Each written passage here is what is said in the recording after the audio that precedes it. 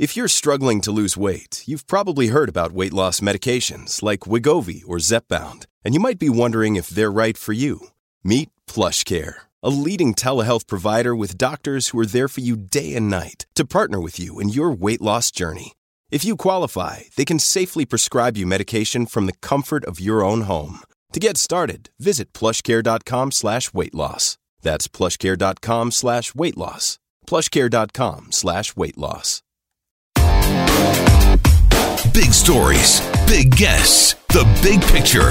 Afternoons with Rob Breckenridge. Weekdays 12:30 to 3, 770 CHQR. Welcome to the podcast. I'm Rob Breckenridge. On today's episode, sorting through the myths and misinformation around COVID-19, a.k.a. coronavirus. We hear from Dr. Louis Franciscutti of the School of Public Health at the University of Alberta. Also, the economic challenges Alberta now faces with oil prices plunging along with the stock market. We hear from Bev Dalby, Director of Research with the School of Public Policy at the University of Calgary. So then Charlevoix joins us from Dalhousie University. We'll talk about the psychology of panic buying and why we've seen a run on toilet paper as of late. Also on today's episode, some of the fallout from last week's report on supervised consumption sites. We hear from Peter Oliver, president of the Beltline Neighborhoods Association. And a look at cell phone bills. The Liberal government has given the big three 2 years to reduce their cell phone rates. But is this the ideal way of getting to lower cell phone bills? All right, well, maybe we ought to just take one big collective deep breath here. But buckle down, folks. It's going to be a bumpy week. And certainly there are some really serious economic headwinds that Alberta is running headlong into here. And that is going to be a big focus of our program today. Now, Alberta Premier Jason Kenney is going to be speaking at 2 o'clock this afternoon. And so we'll listen in on what he has to say. I believe Opposition Leader Rachel Notley is going to be speaking within the next 10 or 15 minutes or so. And look, there's a lot of conversation about what we need to do here in Alberta at the moment. So we have got a severe budget problem as a result of this economic slowdown and the crashing oil prices. The budget for this year had originally forecast West Texas Intermediate to be at around $58 a barrel. It's not. It's nowhere close to that.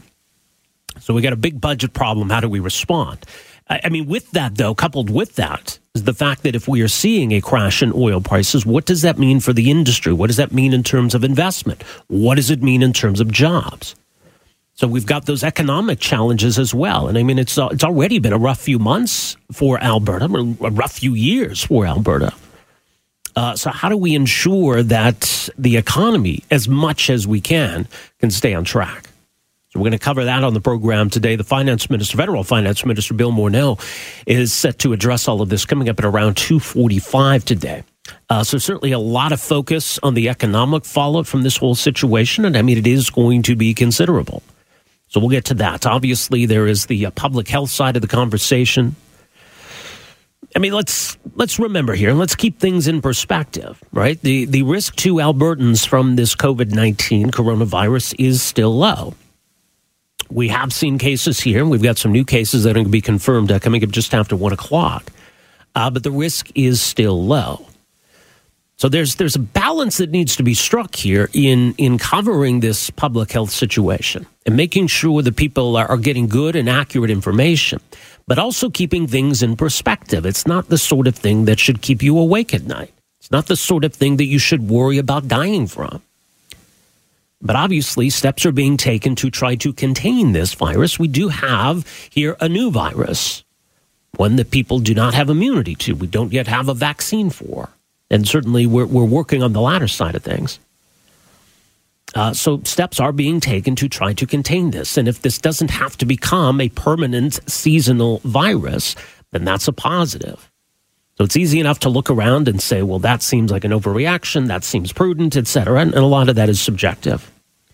And I think public health officials are trying their best to ensure that they are not contributing to any sort of panic, but making sure people have good information. Unfortunately, there's no shortage of panic out there, as evidenced by the massive run on toilet paper that we've been seeing. I still don't understand that. And look, I get that people aren't buying toilet paper necessarily because they're somehow freaked out that they're not going to have any. It's just, you see that, and it's a bit of a herd mentality. And if things are going to run out, people don't want to be left with nothing, right? So that's part of what's going on here today. But I wanted to start the program today with some of the conversation about just keeping a level head, keeping calm, and keeping things in perspective. And that's what our next guest has been urging people to do. Take a deep breath and stay calm. Dr. Louis Francischetti is professor of the School of Public Health at the University of Alberta. Dr. Francischetti, thanks for joining us here today. Welcome to the program. My pleasure.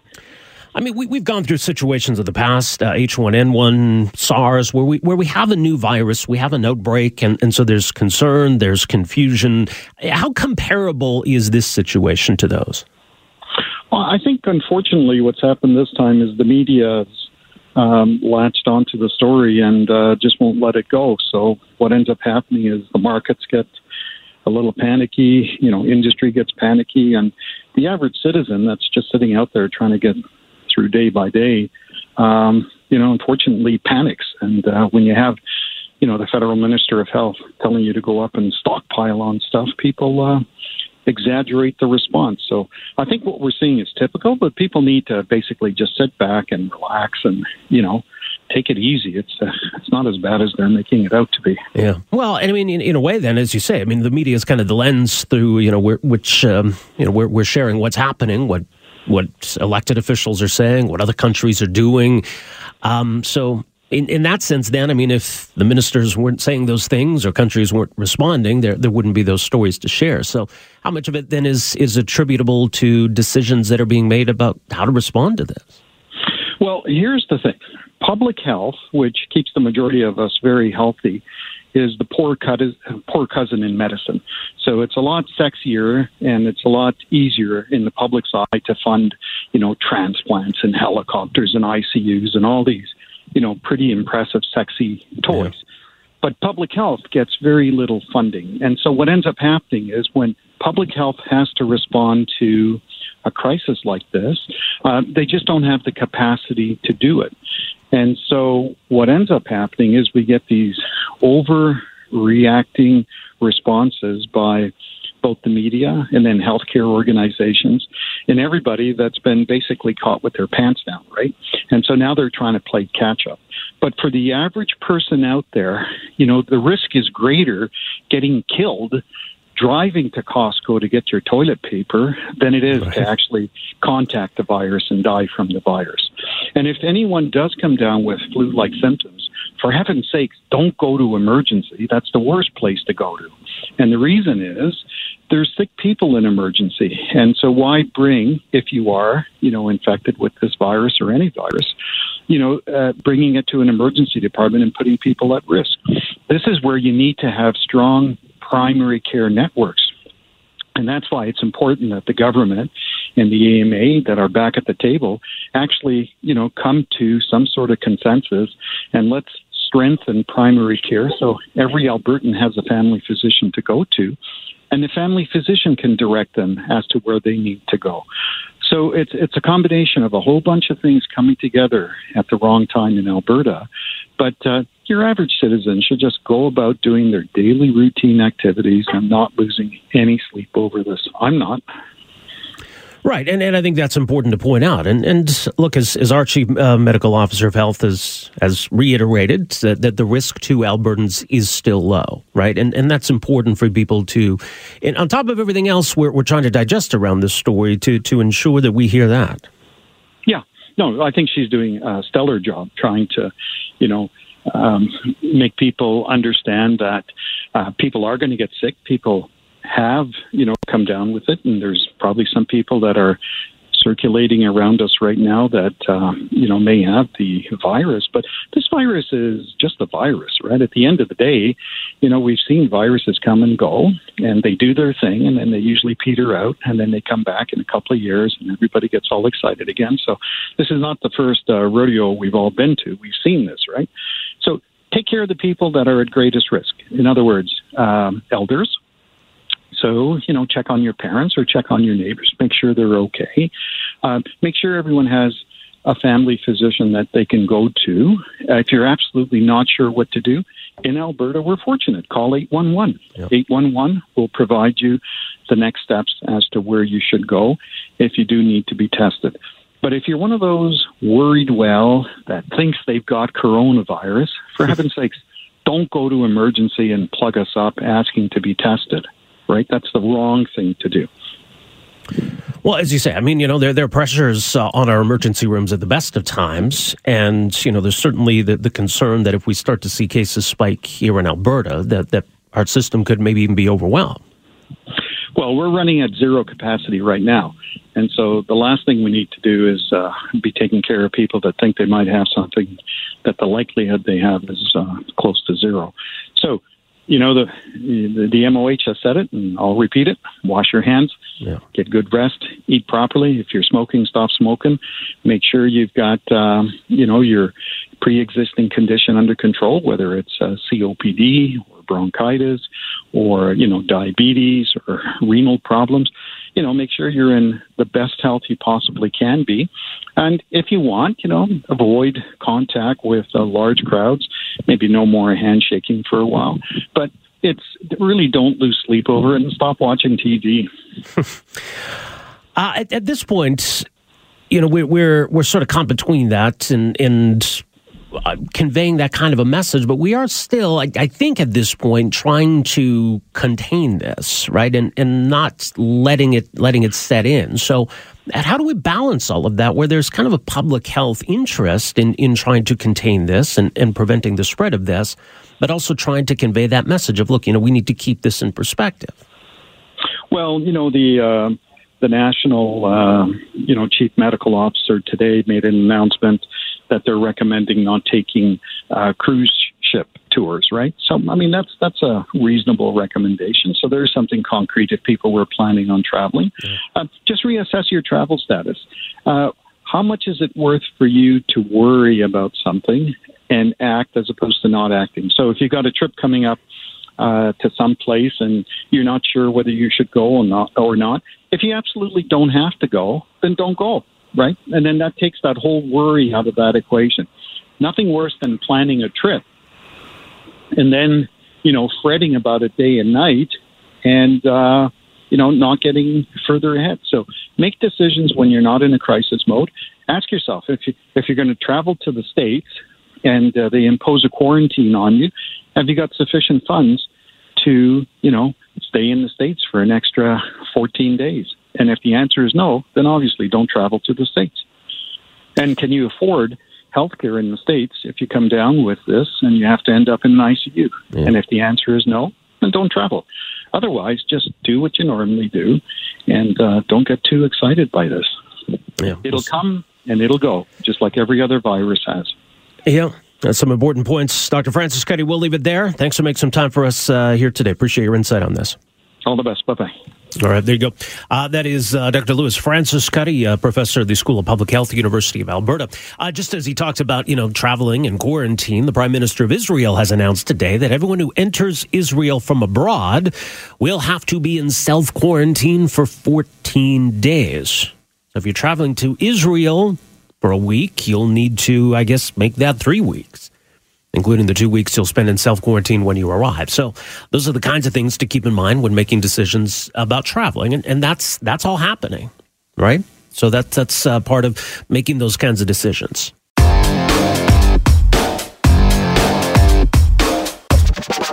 We heard the Premier talking about how they're prepared to take whatever steps are necessary to protect jobs and protect the economy. He also announced that there is going to be the creation of a panel, an emergency economic response panel to be chaired by Dr. Jack Mintz, who is at the University of Calgary's School of Public Policy, as is our next guest here, Bev Dalby, as economist, Director of Research at the School of Public Policy at the University of Calgary. Bev, appreciate you making some time for us here this afternoon. Good afternoon. All right. Well, obviously this is a really unique kind of challenge Alberta is facing at the moment. Your thoughts on just how serious this is in the short term?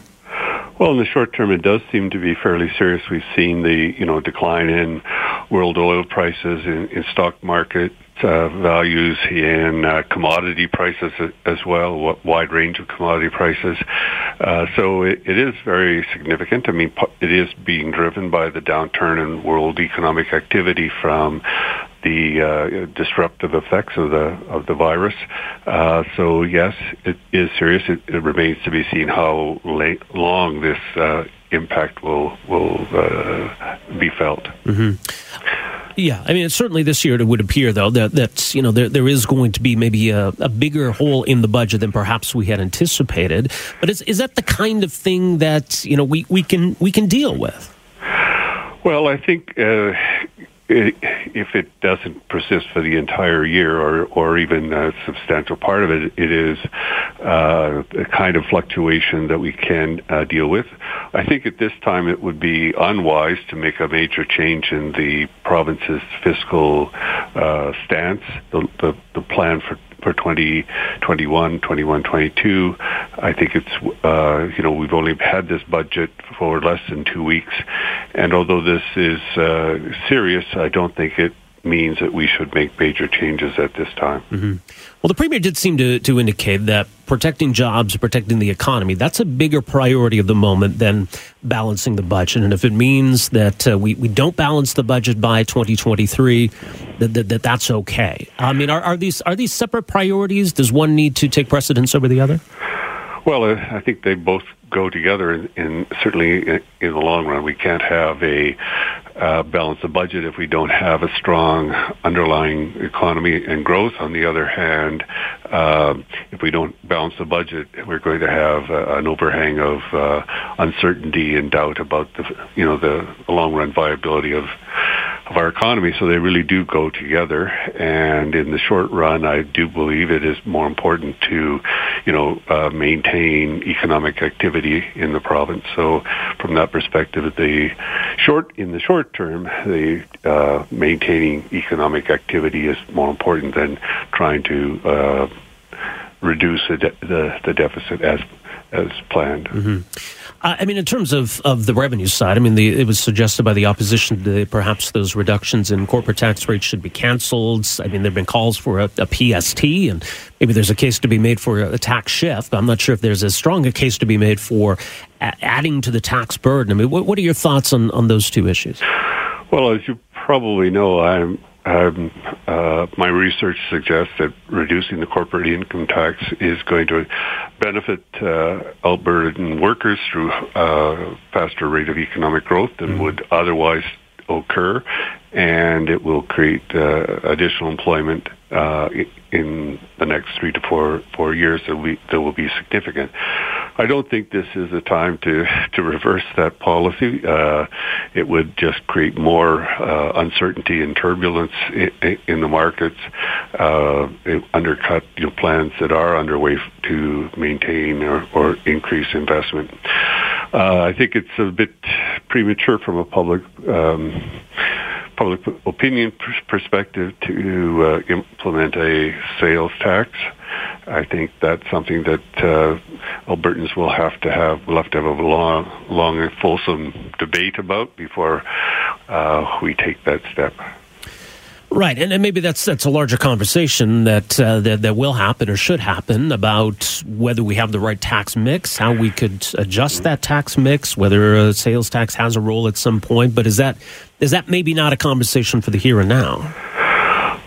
Well, it would be nice to start the conversation now, and I've been trying to promote that conversation for some time. Yes. But I think there's only certain amount of bandwidth for public policy discussions, and right now I think that's going to be dominated by responses to the virus and the need to maintain economic activity and the public health concerns. So to try to add to the mix a debate about implementing a sales tax in the near term it seems to me would overload our capacity to have a good discussion and good debate about that. Yeah, no, that's probably true. I mean, are there other levers at the government's disposal? I suspect there's going to continue to be a big focus on infrastructure spending, maybe moving forward certain projects. But beyond that, what can government do in the short term?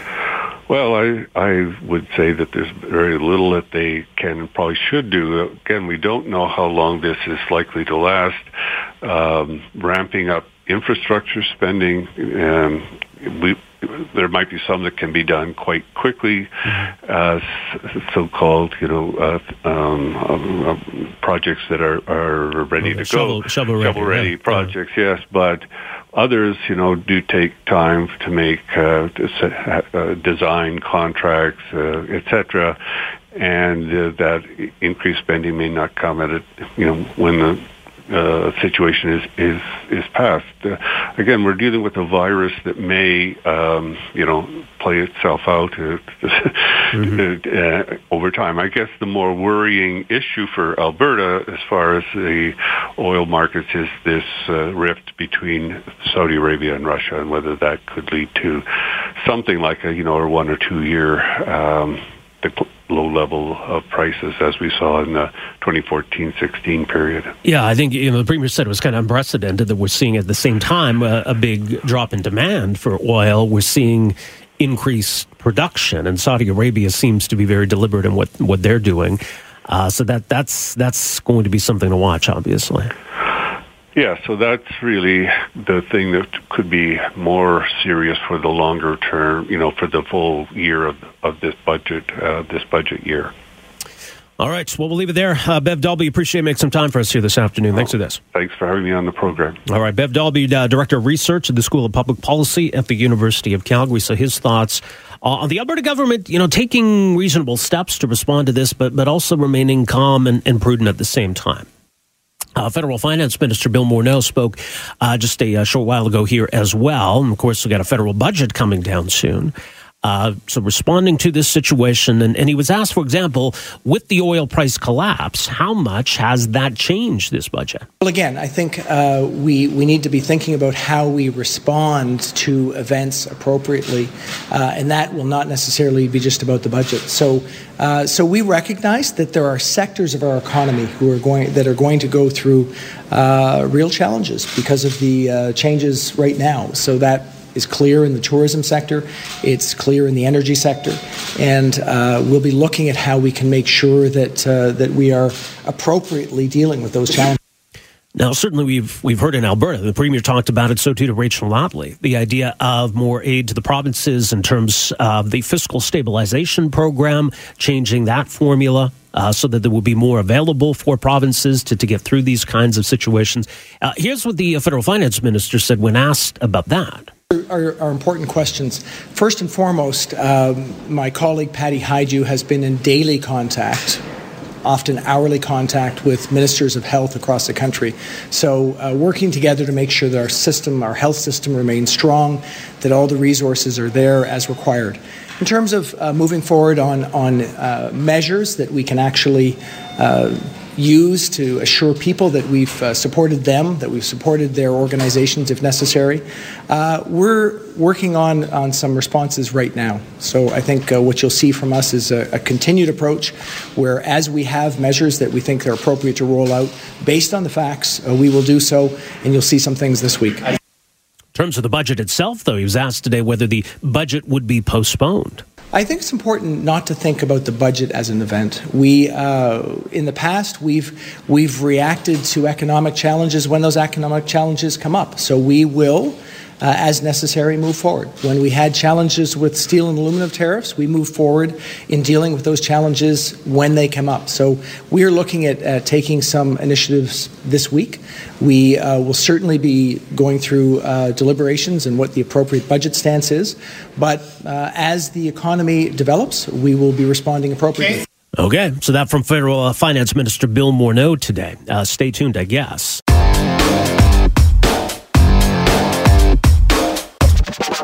I want to try to get a better understanding of why we're seeing this panic buying, in particular when it applies to toilet paper. Sylvain Charlebois, professor and senior director of the Agri-Food Analytics Lab at Dalhousie University. Sylvain, thanks for making some time for us here today.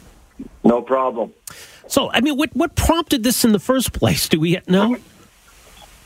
Well, we all know that toilet paper is the perfect antidote to coronavirus, don't you think? I'm still trying to figure that out. Beyond silliness, we all have this inner panic buying button. And as soon as we see things that are out in the ordinary, empty shelves, lineups, mask on people's faces, all of a sudden you feel that you're running out of something, or you may not have access to an essential resource. And that's how people tend to go out of their way and buy food or buy products that they may not need, really, but they think they need.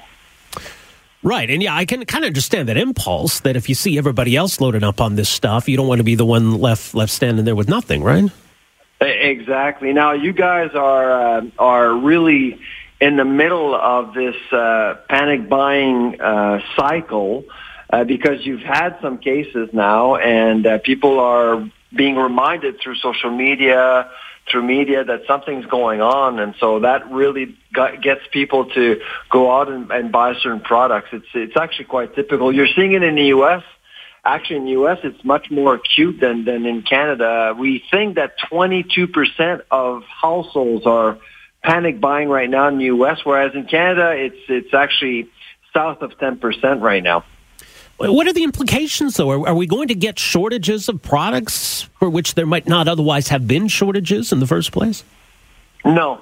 Here's why. So, first of all, this is a virus, not an earthquake, not a storm, not a natural disaster. It's a virus that's been spreading for weeks and weeks, giving food supply chains plenty of time to adapt, make changes to their production cycle. In distribution, same thing. We've seen distributors renegotiate deals with different vendors, finding new vendors to make sure that there is stuff on shelves. Now, if you go into a store and you see an empty shelf, chances are 24 hours, 48 hours later, that shelf will be full again.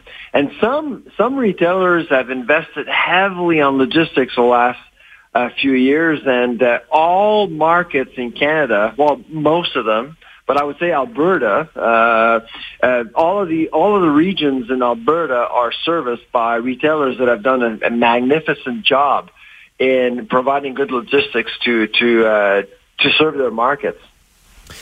Are we likely to see this when it comes to other products, do you think, or even when it comes to food, for example?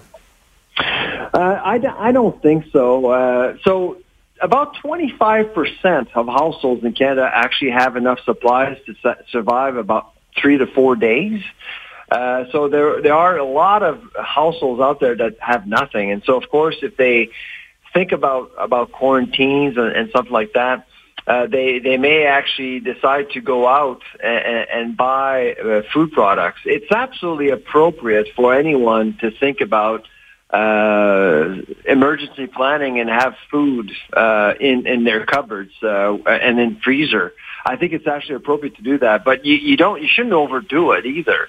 If you go into a grocery store tonight, buy a few other extra items you can keep for 6 months to a year. And of course, you can, if you have space in your freezer, buy some frozen foods as well, and most importantly, water. I think it's actually quite decent to do, but overdoing it serves no purpose to yourself and to your community. Indeed. Well, we got to leave it there. Sylvain, always appreciate making some time for us here. Thanks for this. My pleasure. All right, Sylvain Charlebois at Dalhousie University.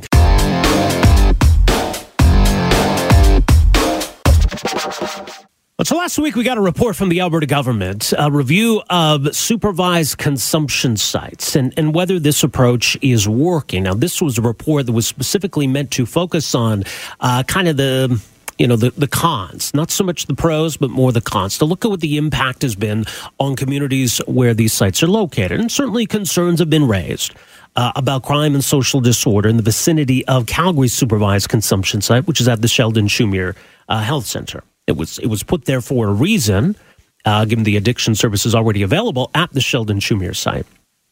But certainly residents, businesses in the area have raised concerns about the impact. Now, how do we focus on what precisely is going on there? Because some of these issues around crime and social disorder connected to drug use are not exclusive to this neighborhood. At the same time, there have been steps taken by police, by the Sheldon Schumier Center, to try to address some of these issues, and try to mitigate some of these negative impacts. Certainly, this report, though, paints a rather negative picture.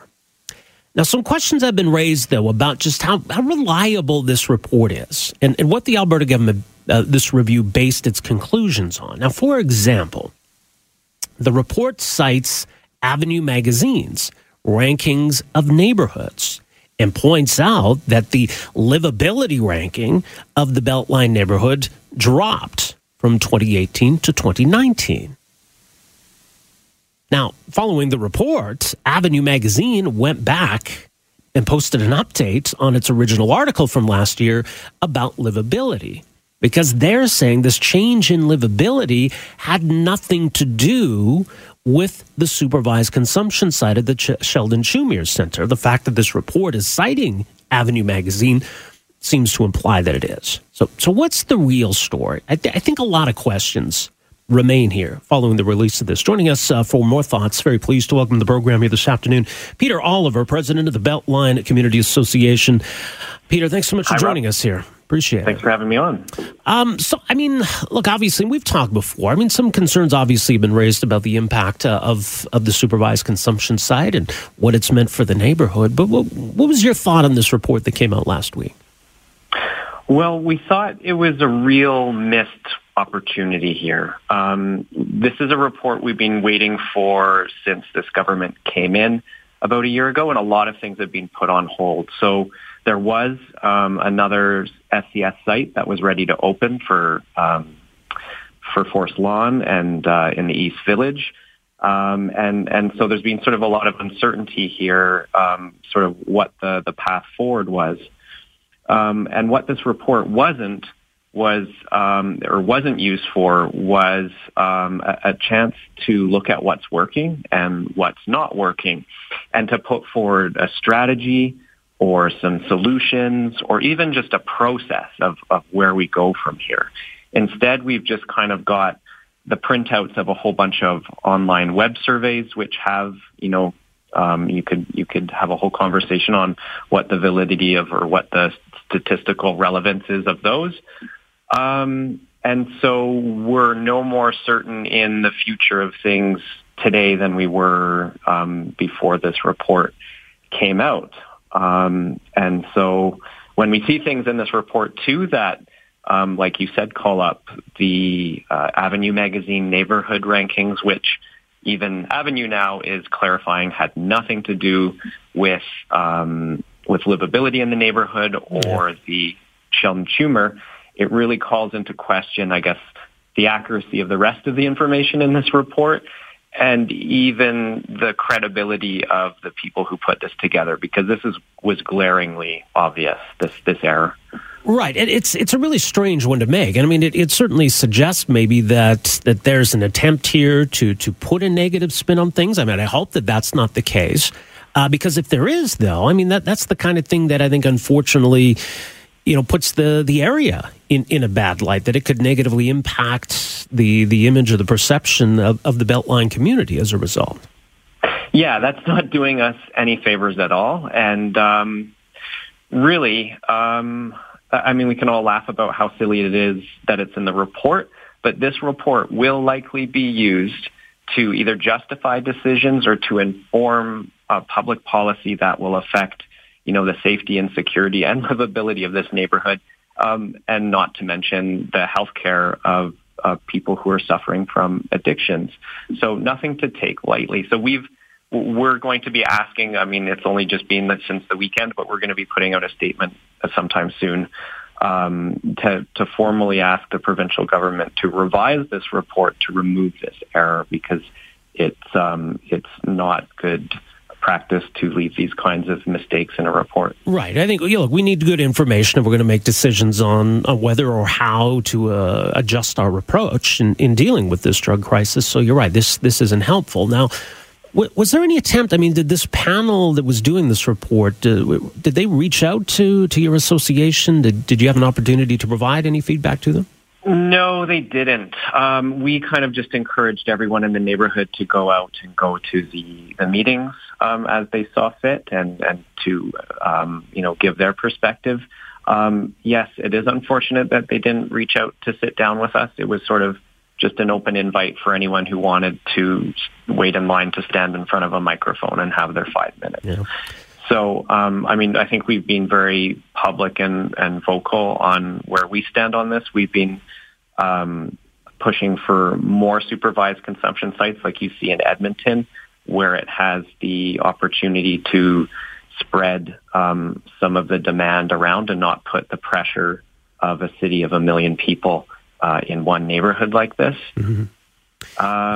And I think what we've seen over the past year with the increased police presence is the crime in this area, or most calls for service, or types of calls for service have dropped below or to comparable levels for the downtown, with the exception of drug-related calls for service. And that's more or less what you would probably expect from having only one site and just in one neighborhood. Mm-hmm. Yeah, that did stand out to me because, there seemed to be higher levels of community satisfaction in Edmonton, maybe fewer associated issues.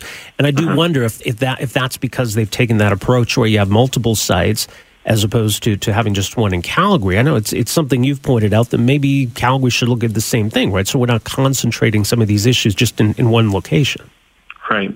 The other interesting thing, too, is you'll notice in the Alberta Health Report, Alberta Health Services monthly reports, they do show heat maps of where the EMS calls are being made in the city in response to overdoses.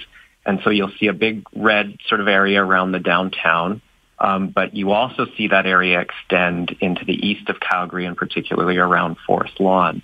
So this report seems to be claiming that a site in Forest Lawn is not necessary at this time.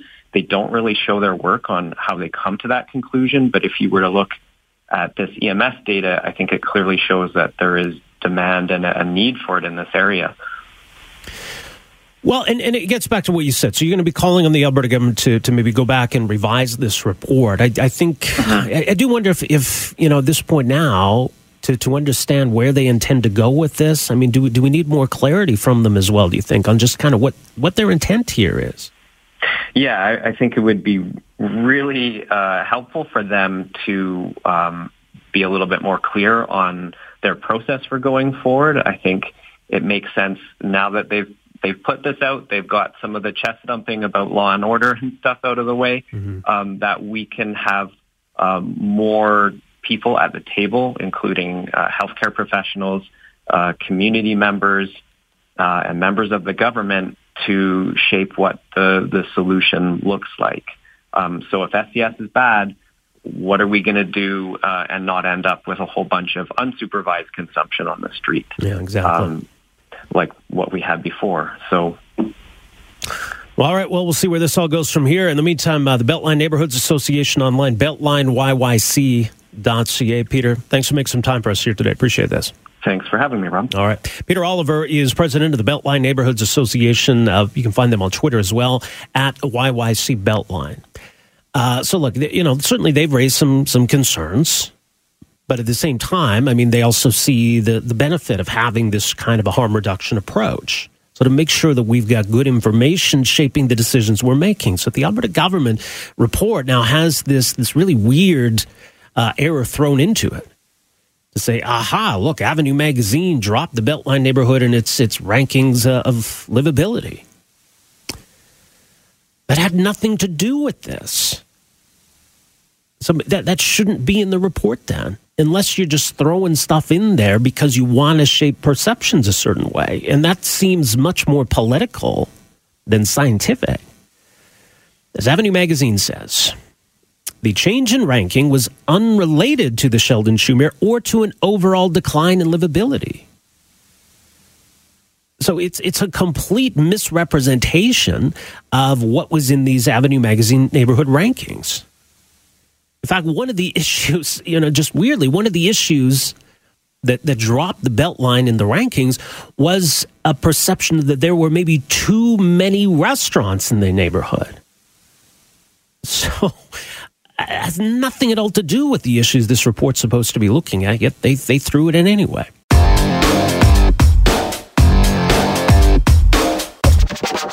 So during the recent election campaign, the federal Liberals talked about how we need to make cell phone bills cheaper. And this is that kind of populist consumer politics. And look, I mean, there's a point there. There's a reason why that resonates with Canadians, that typically Canadians have paid higher on average cell phone bills than consumers in other countries. But the question becomes, how do we get to an environment of lower prices? Is it something that the government can dictate? Or is it about fostering more competition? Well, the story this week, the big three, Rogers, Bell, and TELUS, will now have 2 years to cut their prices by 25% or face the consequences.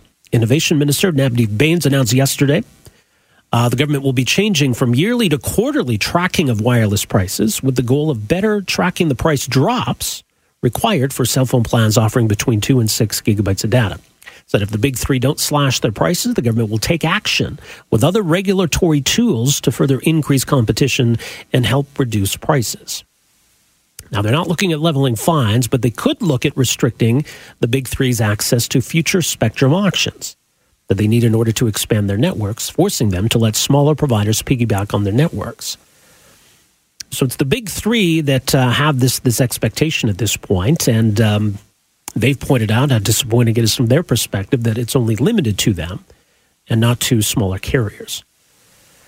Now, at the same time, right, I mean, we're really counting on these companies to invest a lot in making the switch to 5G. And are we creating the circumstances where maybe they are going to be less willing to do so, or even just have less at their disposal as a result of all of this? So what's the best way to get to a place of more competition and lower wireless costs? Well, joining us for some thoughts on all of this is someone who's worked in the industry and has studied all of this very closely. Gaël Campen is a senior economist with the Montreal Economic Institute, IEDM.org. Gaël, thanks for joining us here. Welcome to the program. Thank you for having me, Rob. Happy to be here. So what are your thoughts on the approach the government is taking here? Well, actually, we've been monitoring, at the MEI, the evolution of the industry and the state of competition in the industry for several years.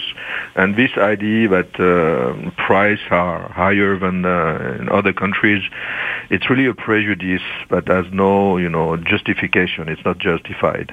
If you look at the facts, for the past 12 years or so, you've been a constant decrease of prices in the industry. Around 4 and 5% every year, and it's been accelerated. Even the CRTC itself, reported a decrease in prices of 28% between 2016 and 2018. So competition is there, price reduction is happening, and government shouldn't be involved, into facilitating or enforcing competition. And competition is happening as long as you let, players operate in the market and finding ways to bring new value for money to the customers, all the time. So it's happening. Prices are going down. Canadians are getting better value for money every year. So, the government claiming that it wants to enforce and push it down is a little preposterous because, competition is there to do the job already. Mm-hmm. So you think the government's misrepresenting the situation as it is right now? Well, partly. I don't know if they do it, purposefully or it's just a misunderstanding of the situation. But, again, all the different reports on different sources are reporting that prices are going down. And even recently, it accelerated and went further down. So now, when politicians make this kind of claim or this kind of promises during electoral campaigns, then, they expose themselves and have to stick to it. So maybe they realized a little too late that this was already happening and still wanted to enforce the extra 25%. We don't know whether the companies have it into them right now to do this extra cut for the following years. They've been doing it the past years, but maybe they already reached the bottom of it. Nobody knows what is the bottom price for these services in the Canadian context. What is for sure is that if they are forcing a price which is well below the market price, or forcing them to cut on the price faster than they would do by a natural process, then they might, block all the spendings, or they will postpone the delay all the spendings that are coming now for the big 5G technological expenses that are required of them. So it would be a problem.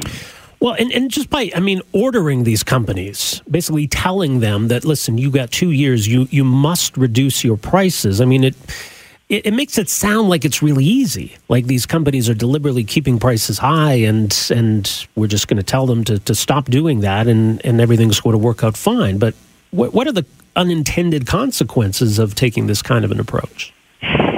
Again, when it comes to price control from the government, it's easy to say and it's difficult to do. So either the price level they want to put, it's the same, when you deal with trying to put a maximum price in the rentals, or whether you want to put a minimum wage. The market decide otherwise. If they put the price too low than what the competition or the competitors are actually willing to go, they will limit the supply. They will stop servicing some regions, or they will delay the deployment of the technology in some regions. And at the end of the day, it's the customers that are going to suffer from it, because generally speaking, the industry is pretty healthy in Canada. The customers, they enjoy really high-end quality of service and speed, compared to the rest of the developed countries. But this could be, different in the future if the current players were not, willing or able to invest as much as necessary in the new wave of technology, and therefore, take this lose this position as a forerunner in terms of quality of service and technology in the telecom industry. Right. If we're creating circumstances then that make these companies reluctant to invest in 5G or to invest as much in 5G, this could have longer-term consequences. Yes, because some people say even that the development of the 5G are going to be mainly for companies and, business to business. This is where most of the consumption, the additional consumption is going to come, from. Not so much on the customer side, the retail side. We are not going to experience such a big difference in terms of our own, individual usage. But companies that are relying on 5G to develop business, create jobs and, growth, they are going to be impeded if the deployment is delayed because of some, governmental or regulatory decisions that will make it more difficult for the current players to operate. Mm-hmm. What about the question of competition, though? Because, that's often cited as a factor in what we pay for wireless services. What kind of an approach should the government or should the CRTC, the regulator, take when it comes to the question of competition? Well, we published a couple of opinions and research paper on this specific topic. Our opinion is that CRTC actually is redundant and that is preventing the industry to grow, and the industry would grow and be healthy under the regular, competition framework. But there's this specific regulation that the industry has to deal with that is different from any other industry. So that's number one. And then they tend to look at the government tends to look at competition in a narrow way. For example, they will look at the situation of the wireless company and don't realize that, for example, the cable company started to offer telephone services and are able to provide better packages with content, and therefore, they don't have to suffer the same constraints and the same regulation than the traditional wireless company or wire companies, and therefore there is some, discrepancies here, unfair, I would say, from the wireless point of view. But, that's what it is. They tend to look at it in a narrow way instead of looking at the global, solutions that are available for the customers, which is not only wireless, but it's also cable, but it's also, all the Wi-Fi points that you see now everywhere. Customers are using the Wi-Fi at the office, in the coffee places, at home, and then, the wireless services have a cutthroat, situation to deal with. So competition is there, and government tend to look at it with narrow, sight instead of looking at the big picture and the reality of the fact that newcomers can enter into the market and challenge the players at all times. Mm-hmm. And the question of innovation, right? We seem to overlook that, the fact that we need to be encouraging innovation. And the kinds of approaches we're taking policy-wise right now might have the opposite effect. Which innovation or which disposition you have in mind, particularly? Well, certainly in terms of the innovation from the big three, and in terms of how they deliver service, the kinds of infrastructure they're providing to provide that service. I mean, it can be hard for government to look ahead 5 or 10 years and really understand what we need or what's going to be in demand, what these companies are going to be prepared to offer. So in terms of that kind of innovation that we get from companies in Canada, how do we ensure that we're encouraging more of it? Actually, that's a good point that you make, but unfortunately, most of the time the regulator is looking at the industry as it is, We call it a static point of view. They look at the state of technology today and they figure out, or they think they can figure out what kind of level of competition and who the players, they try to pick the winners. When actually the technology is in constant evolution, innovation are coming all the time. And if you try to freeze, let's say, the rule of the games according to certain, technologies, then you prevent the emergence of new approach and new ways to service the customer. So it becomes a problem. And so in this sense, the regulation, when it's too narrow and kind of having a static view of what the technology should be and what the market should be, prevents new approaches and new players and, new ways to bring satisfaction to the Canadian customers that could be there if the regulation was not in the way. All right, much more on all of this, IEDM.org, website for the Montreal Economic Institute. Really appreciate your input on this. Thanks so much for joining us here. Thank you, Rob. All the best. Gail Campan is senior economist with the Montreal Economic Institute, co-author of a couple of papers on this subject. Previously, had worked in this industry as well. So, yeah, like I say, it plays well politically. We're going to make your cell phone bill cheaper. Who wouldn't like that? But, at what cost, and how are we going about it? And what is the reality of the landscape? Thanks for downloading and listening to the podcast. Don't forget to subscribe, rate, and review for free at Apple Podcasts, Google Play, or wherever you find your podcast. You can also find me on Twitter at Rob Breckenridge. And you can email me, rob@770chqr.com. Talk to you next time. Afternoons with Rob Breckenridge, starting at 12:30 on News Talk 770 Calgary.